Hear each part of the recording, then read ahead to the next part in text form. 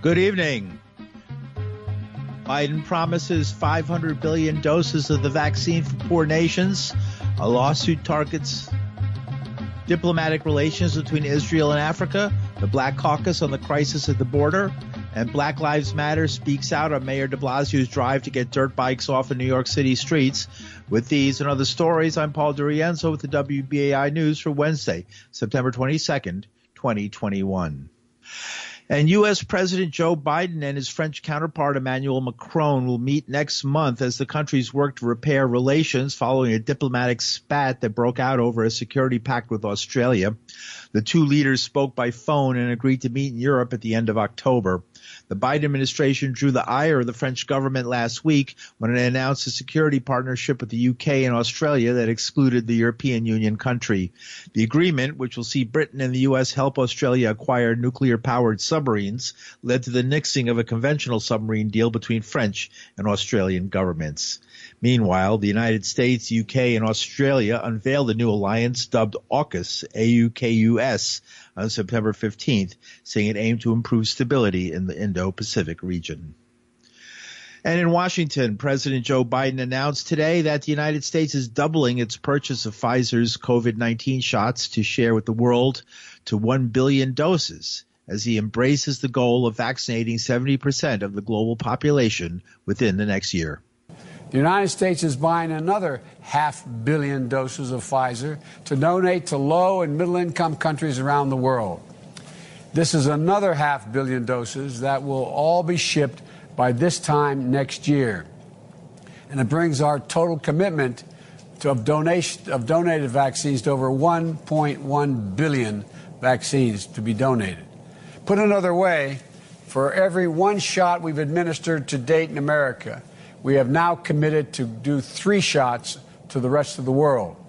More than 5.9 billion COVID-19 doses have been administered globally over the past year, representing about 43% of the total population, of the global population, but there are vast disparities in distribution. The World Health Organization says only 15% of promised donations of vaccines from rich countries that have access to large quantities of them have been delivered.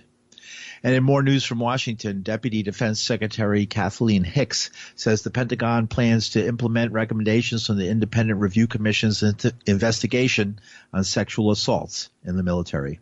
To date, sexual harassment and sexual assault remain serious problems in our force, with lethal consequences for our service members and harmful effects on our combat readiness.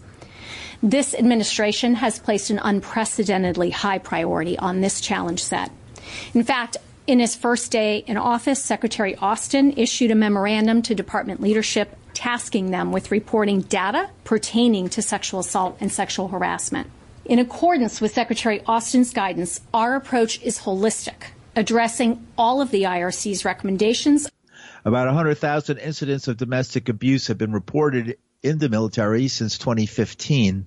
The military has not kept comprehensive data on the problem, though, so it's impossible to assess the full scope, although testimony by victims told of a violent culture of impunity. And the battle over who will get either the fame or blame for raising the United States debt limit is embroiling Washington this week. The debt limit is a nearly century-old artificial cap that Congress placed on the U.S. government's ability to borrow.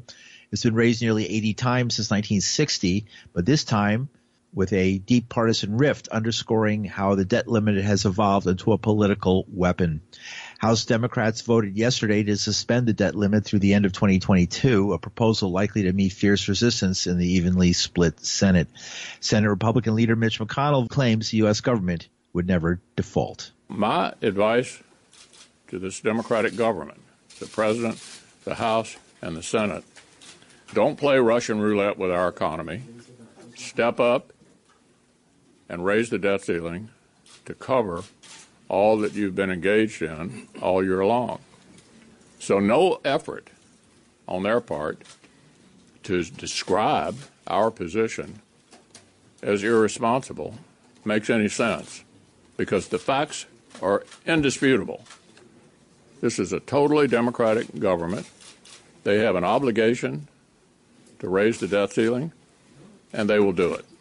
And that's Minority Leader Mitch McConnell. The World War I era cap is now $28.4 trillion. During the Trump administration, the debt limit was suspended 3 times. The last suspension passed on a bipartisan basis in 2019 when the debt stood at $22 trillion. A group of international lawyers, researchers, and activists last week filed a complaint with the African Commission on Human and People's Rights seeking the revocation of Israel's observer status at the AU. One of those attorneys is New York's Stanley Cohen. He says the observer status was granted by a single member, the representative of Chad, and Israel is not deserving of the recognition. It was filed with the African Commission on Human and People's Rights, the judicial commission / court process that oversees the African Union. They're sort of for lack of a better word, they are the mediator of disputes within the African continent. They are the court, or at times wear a hat as a commission that oversees complaints under universal jurisdiction that have to do with activity with regard to the African Union, individual states, and collectives. In this case, we brought an action before them seeking the revocation, which was granted, really strangely enough, essentially by an executive order, while the African Union legislature was not sitting by an executive member who granted Israel observer status at the AU, something they've been chasing for over 20 years without success. What's the AU? That's the African Union. It's a collective of the 54 states of the entire continent of Africa. Is Israel part of Africa? No. It allows them a megaphone to participate in discussions, to participate in oversight, in ways that Israel is not entitled to. It rewards Israel for imposing the same kind of apartheid and colonial control that has been the arch enemy of the African continent for over a century. It provides a bridge for Israel to rekindle this pernicious relationship that it has held with Africa going back for decades. It's been one of the primary weapons producers and suppliers in Africa for decades. It was one of the last supporters, if not the last supporter, of South Africa during apartheid. It assisted South Africa in building nuclear weapons before the end of the apartheid system. It was involved in the Rwanda slaughter, the genocide. It has played a role in providing weapons in Kenya. It's had a very pernicious behind-the-scene role, and the observer status allows it to come out from beyond the clouds and to play an active and public-facing role in the politics of a continent that it has no right to participate with. What about China? There's nothing that stops states from entering into bipartisan agreements with other states throughout the world, but you can't compare the human rights record with the problems that China is having these days with Muslims, and I'm not going to play that down. The history of China vis-a-vis Africa as compared to Israel, the history of Israel here and now with regard to 11 million stateless Palestinians versus what's going on with China. We're not suggesting that Israel should be barred, although I would like to see individual states in the African Union participate in the BDS. We're not suggesting that we have a right to intervene in decision-making of individual states if they want to enter into relationships on an individual basis with Israel, if they want to enter into agreements, if they want to enter into covenants or treaties. That's up to them to make their own choice. But this was a decision by an executive leadership of the African Union, which represents human rights, which represent a constitutional drive for liberty, justice, freedom, and equality throughout Africa and outside, and which is committed to ensuring the same process for oppressed people throughout the world. And when you open the door and you allow the world's leading oppressor, Israel, to walk in, to take a seat near the table, and to participate in the exchange and the colloquy, it not only violates the fundamental aspect of the African Charter and the African Union, but it is in essence inviting the same sort of neo-colonial project back into the circle that has been the primary oppressor in China, in Africa, for 150 years. New York Attorney Stanley Cohen. In the past, he's represented the organization Hamas, which rules the Gaza Strip. And in news that straddles the border between international and national events, conditions are deteriorating in a camp on the banks of the Rio Grande River where thousands of mostly Haitian asylum seekers have gathered in hopes of getting asylum in the United States. Images show people with small babies and toddlers under makeshift shelters made out of reeds in Del Rio, Texas, just across the river from Mexico. Images emerged last week showing the U.S. Border Patrol on horseback using whip-like cords to intimidate Haitian migrants and asylum seekers trying to cross the river. Although the migrants are often eligible for entry to the United States as refugees, they've been turned away under a Trump-era rule as a possible health risk from COVID. Senate Majority Leader Chuck Schumer says it's time to drop the rule known as Title 42. So I urge President Biden and Secretary Mayorkas to immediately put a stop to these expulsions and to end this Title 42 policy at our southern border. That we cannot continue these hateful and xenophobic Trump policies that disregard our refugee laws. We must allow asylum seekers to present their claims at our ports of entry and be afforded due process. The policies that are being enacted now and the horrible treatment of these innocent people who have come to the border must stop immediately. I yield the floor. At its peak, there were as many as 14,000 people cramped out under the international bridge in Del Rio, but U.S. authorities have moved thousands away for immigration processing and deported more than 500 Haitians since Sunday. Meanwhile, at the Capitol earlier today, Democratic members of Congress criticized the treatment of Haitian migrants at the border. Members of the Congressional Black Caucus, the Caribbean Caucus, the Haiti Caucus, and the Congressional Hispanic Caucus all spoke in front of the Capitol during a rainstorm and universally denounced the shocking images. The news conference came after a meeting with senior White House officials and called for the suspension of Border Patrol agents photographed on horseback rounding up Haitian immigrants. In the letter to the administration, caucus members reminded the White House Homeland Security Secretary Alejandro Mayorkas announced an 18-month temporary protected status designation, TPS often called, for Haiti, allowing eligible Haitian nationals residing in the U.S. as of May 21st to begin the process of staying in the country. Where is the compassion? The House members asked. The chairwoman of the Congressional Black Caucus, Congresswoman Joyce Beatty of Ohio. Today I had the honor of taking 8 members of the Congressional Black Caucus and leadership directly to the White House.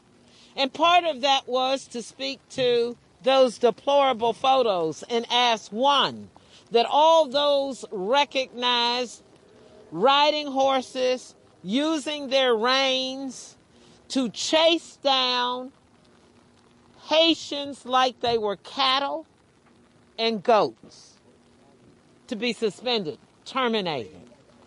How can you send someone from Central America, whether it's Brazil or whether it's Chile, that has not been to Haiti in a decade or more and drop them off? I don't need to tell you, we know of the earthquakes, we know of the assassination, we know of the unrest, and that it is a failed country. The co-chair of the House Caribbean Caucus, the Honorable Maxine Waters. I'm not just unhappy with the cowboys who were running down Haitians and using their reins to whip them. We are following the Trump policy. What the hell are we doing here? What we witnessed takes us back hundreds of years. What we witnessed was worse than what we witnessed in slavery. Cowboys with their reins again, whipping black people, Haitians, into the water where they're scrambling and falling down when all they're trying to do is escape from violence in their country. And the children who are unfortunate to be in this situation must be allowed into the United States immediately. Not tomorrow, not next week, not next month, but immediately. Another co-chair of the Haiti Caucus, who has a very substantial Haitian American population within her constituency in Boston, is Congresswoman Ayanna Pressley. It is an unprecedented humanitarian crisis. one that demands a humanitarian response. But instead of leading with compassion and grace, these families have been met with cruelty. We can and we must do better. The Biden administration must halt these deportation flights and allow folks to make a legal asylum claim, which, by the way, is a human right and legal. Haitian lives are black lives. And if we truly believe that black lives matter, then we must reverse course. Congresswoman Sheila Jackson Lee of Texas. The Haitians should be defined as stateless persons. Many of them have not been to Haiti in a decade. They've been in South and Central America. We thank them for that opportunity, but there's a collapse that has caused many of them to flee. In fleeing, one can question whether they can go back to those countries that are not their home countries. One has to determine whether or not you can go back to a country like Haiti that is in a collapse. And so what does this mean? It means that they can be declared stateless and that we can provide the State Department and others to craft a more humane and responsive action for them. In addition, a relic, Title 42, exists. It is a relic of the Trump administration. It was created to be mean-spirited. It was created to give those who are riding on horses the comfort, I can do this. And who are these people?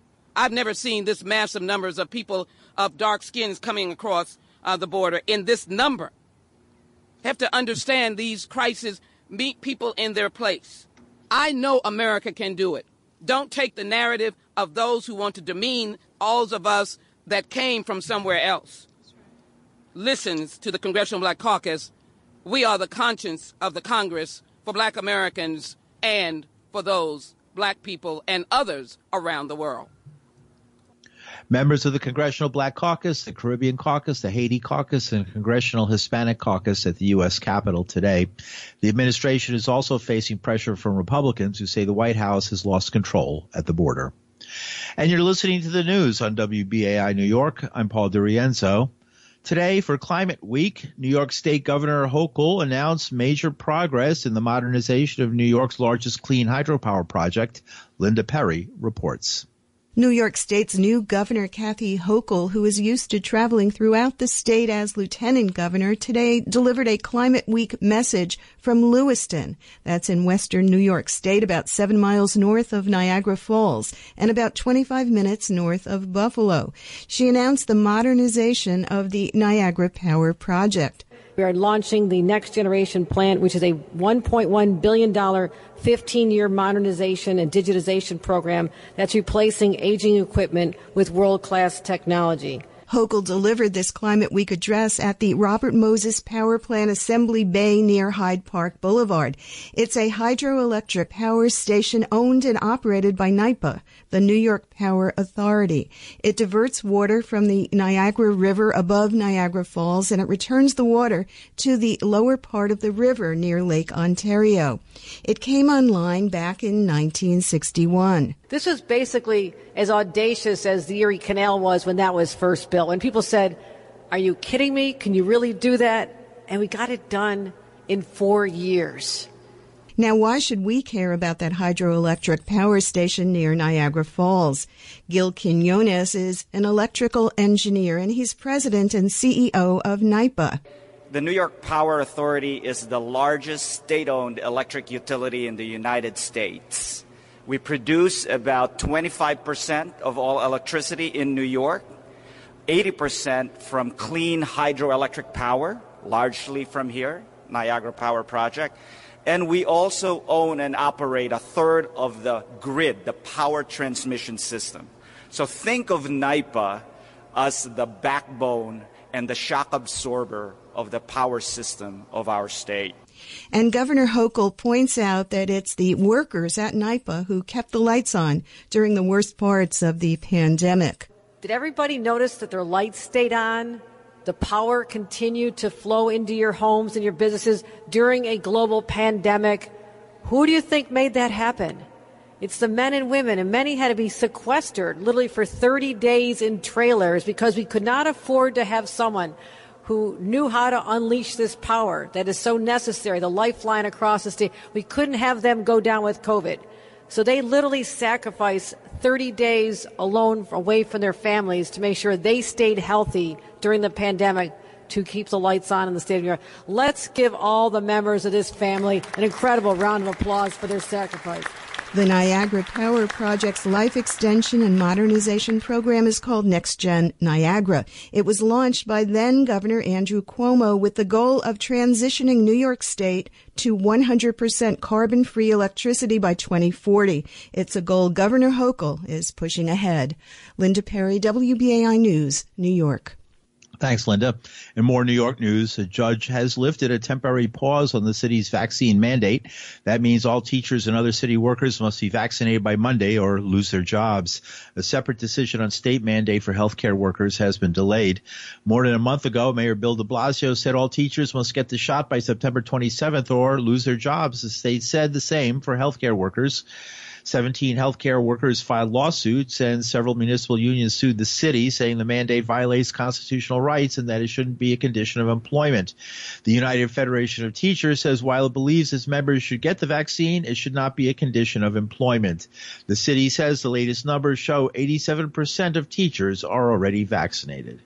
And finally, Mayor Bill DeBlasio and ranking members of the NYPD held a press conference last week at the city's Department of Sanitation site near Fresh Kills Park on Staten Island, where they ordered the demolition of more than 40 unregistered motorcycles, recently seized by police. But the spokesperson for the Brooklyn chapter of Black Lives Matter, Anthony Beckford, tells WBAI the mayor's quality of life push is about the election and contributes to inequities in the city. The mayor's quality of life campaigns are nothing but, self-serving vanity projects. Yes, people have been complaining about these motorcycles, but the thing is, if we have nothing for our youth, what are our youth going to do? They're going to find entertainment. If he was a true mayor, a true leader, what he would have done was actually say, you know what, let me put the funds forward so that way I am able to build the actual dirt bike arena. Or dirt bike park, whichever he wants to name it, in order for these youths to actually learn how to actually ride dirt bikes, ride them safer, and be entertained, and actually be able to take those talents elsewhere, to compete, to be able to gain scholarships and so forth.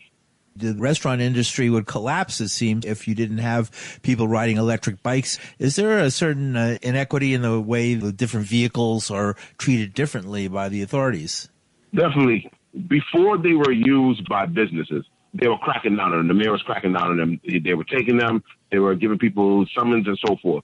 But as soon as the businesses started taking it and using it for their benefit, which means more taxes to the city, that's when the city said, hey, let's make sure that we're able to protect the right to use these vehicles. When you look at it, at the end of the day, if it's not making the city any money, that's when a lot of these elected officials, especially the mayor, do not care to have it.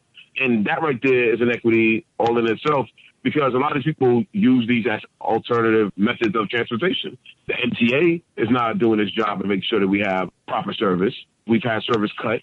Uber and Lyft are price gouging right now, and they're expensive. A lot of these kids, this is the way that they get around. This is the way that they get to their friend's house. This is the way that they go out there and have fun. But it seems like every time that there's something going on in the black and brown community, it's always something to respond with destroying what they built, police involvement, the fines and summons.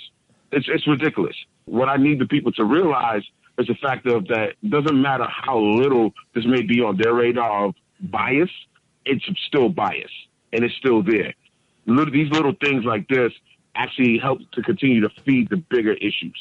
How about the actual, the guttural feel of watching all those bikes crushed by a front loader?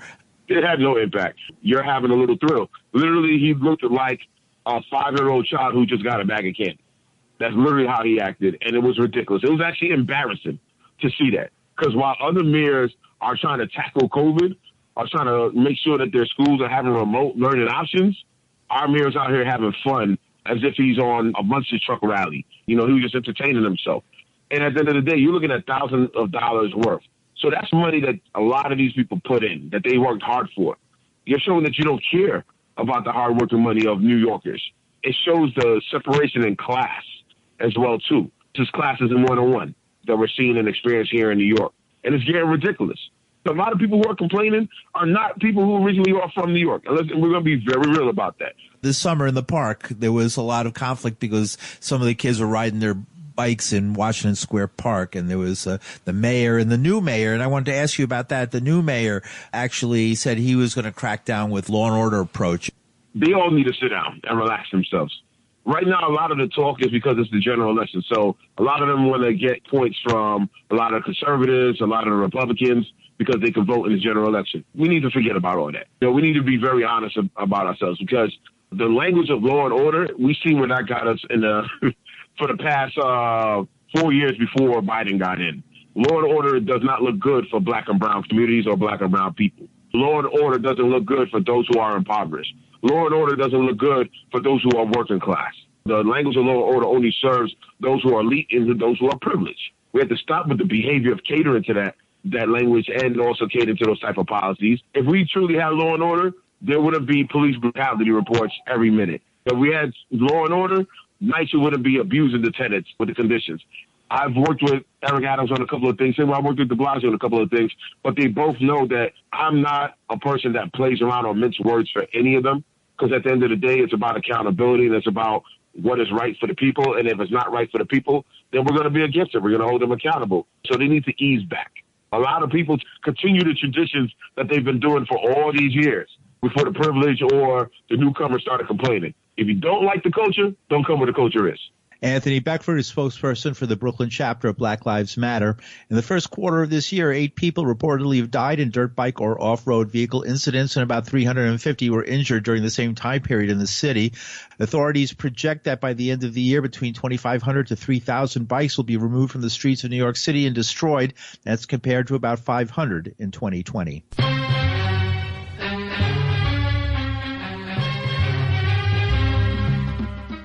And that's some of the news for Wednesday, September 22nd, 2021. The news is produced with Linda Perry. Our engineer is James Ursay. From New York City, I'm Paul DiRienzo. Thanks for listening.